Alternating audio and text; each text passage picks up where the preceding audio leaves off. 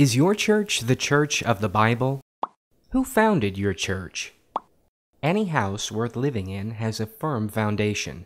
Jesus, in Matthew 7, told a story about two houses built on two different foundations.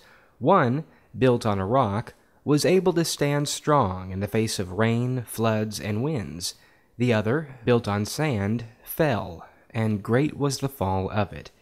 Churches have foundations too, and if there's a foundation, there must also by necessity be a founder. You might ask the question, why is the foundation important? Why is the founder important? Well, the church of the Bible is the church that God accepts.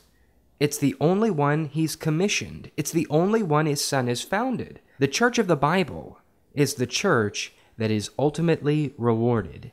The question is, who founded the church that you're a part of, and when was it founded? Despite their contentions, the Roman Catholic Church finds its origins in the year AD 325 at the First Council of Nicaea. The Roman Emperor Constantine I convened this meeting to establish a uniform Christian doctrine, or creed. Discussing the origins of Roman Catholicism is a very, very long and tangled mess of a web, far too difficult to untwist in a short video like this one, so we'll save it for another time. One of the reasons for this difficulty is the Roman Catholic Church's habit of retconning established biblical history in a way to intertwine with their church's doctrine. Again, this is a big topic, but the Council of Nicaea is a good point to place the origin of a Rome-centered Catholic Church. But there are hundreds of different so-called Christian churches in the world today, so let's cover a few more. Do you attend a Lutheran church? It's pretty easy to trace your foundation. It's right in the name. Martin Luther, a German priest, initiated the Protestant Reformation in 1517 with his 95 Theses, a scathing rebuke of the Catholic practice of indulgences. Lutheranism is a major branch of Protestant denominations which identifies with the theology of its namesake. Do you consider yourself a Calvinist? Then thank John Calvin, who became the biggest face of Protestant Reformation in 1555. John Knox, a former Roman Catholic priest from Scotland who studied with Calvin in Geneva, took Calvin's teachings back to Scotland and led the Scottish Reformation of 1560. Are you a Presbyterian? John Knox is your man. Skip forward about 50 years later, and you've got John Smith over in Amsterdam founding the Baptist Church. A little over 100 years after that, John Wesley establishes the Methodist Church in England. Something about the Johns, am I right?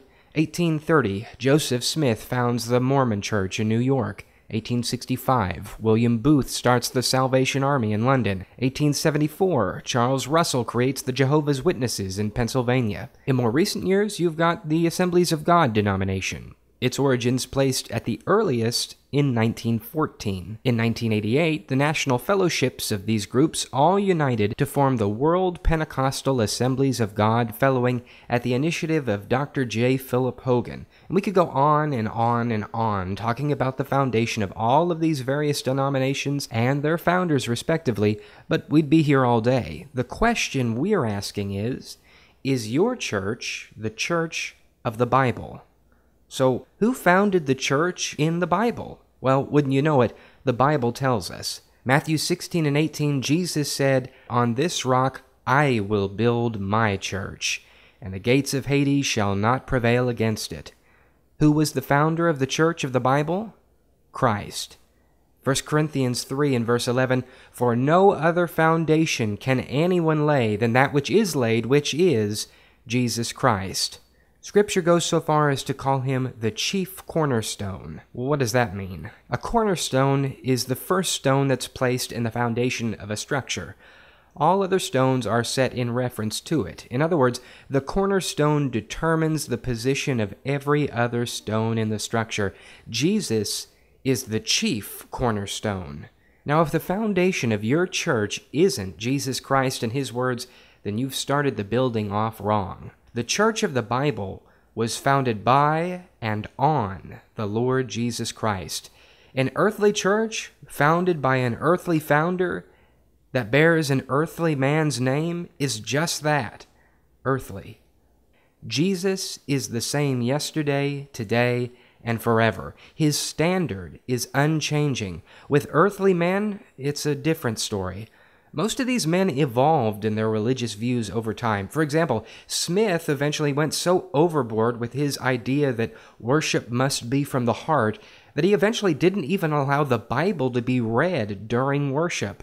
Prayer, singing, and preaching, in his view, all had to be done completely spontaneous and from the heart, so he eventually came to view it as a sin to read out of the Bible when worshiping.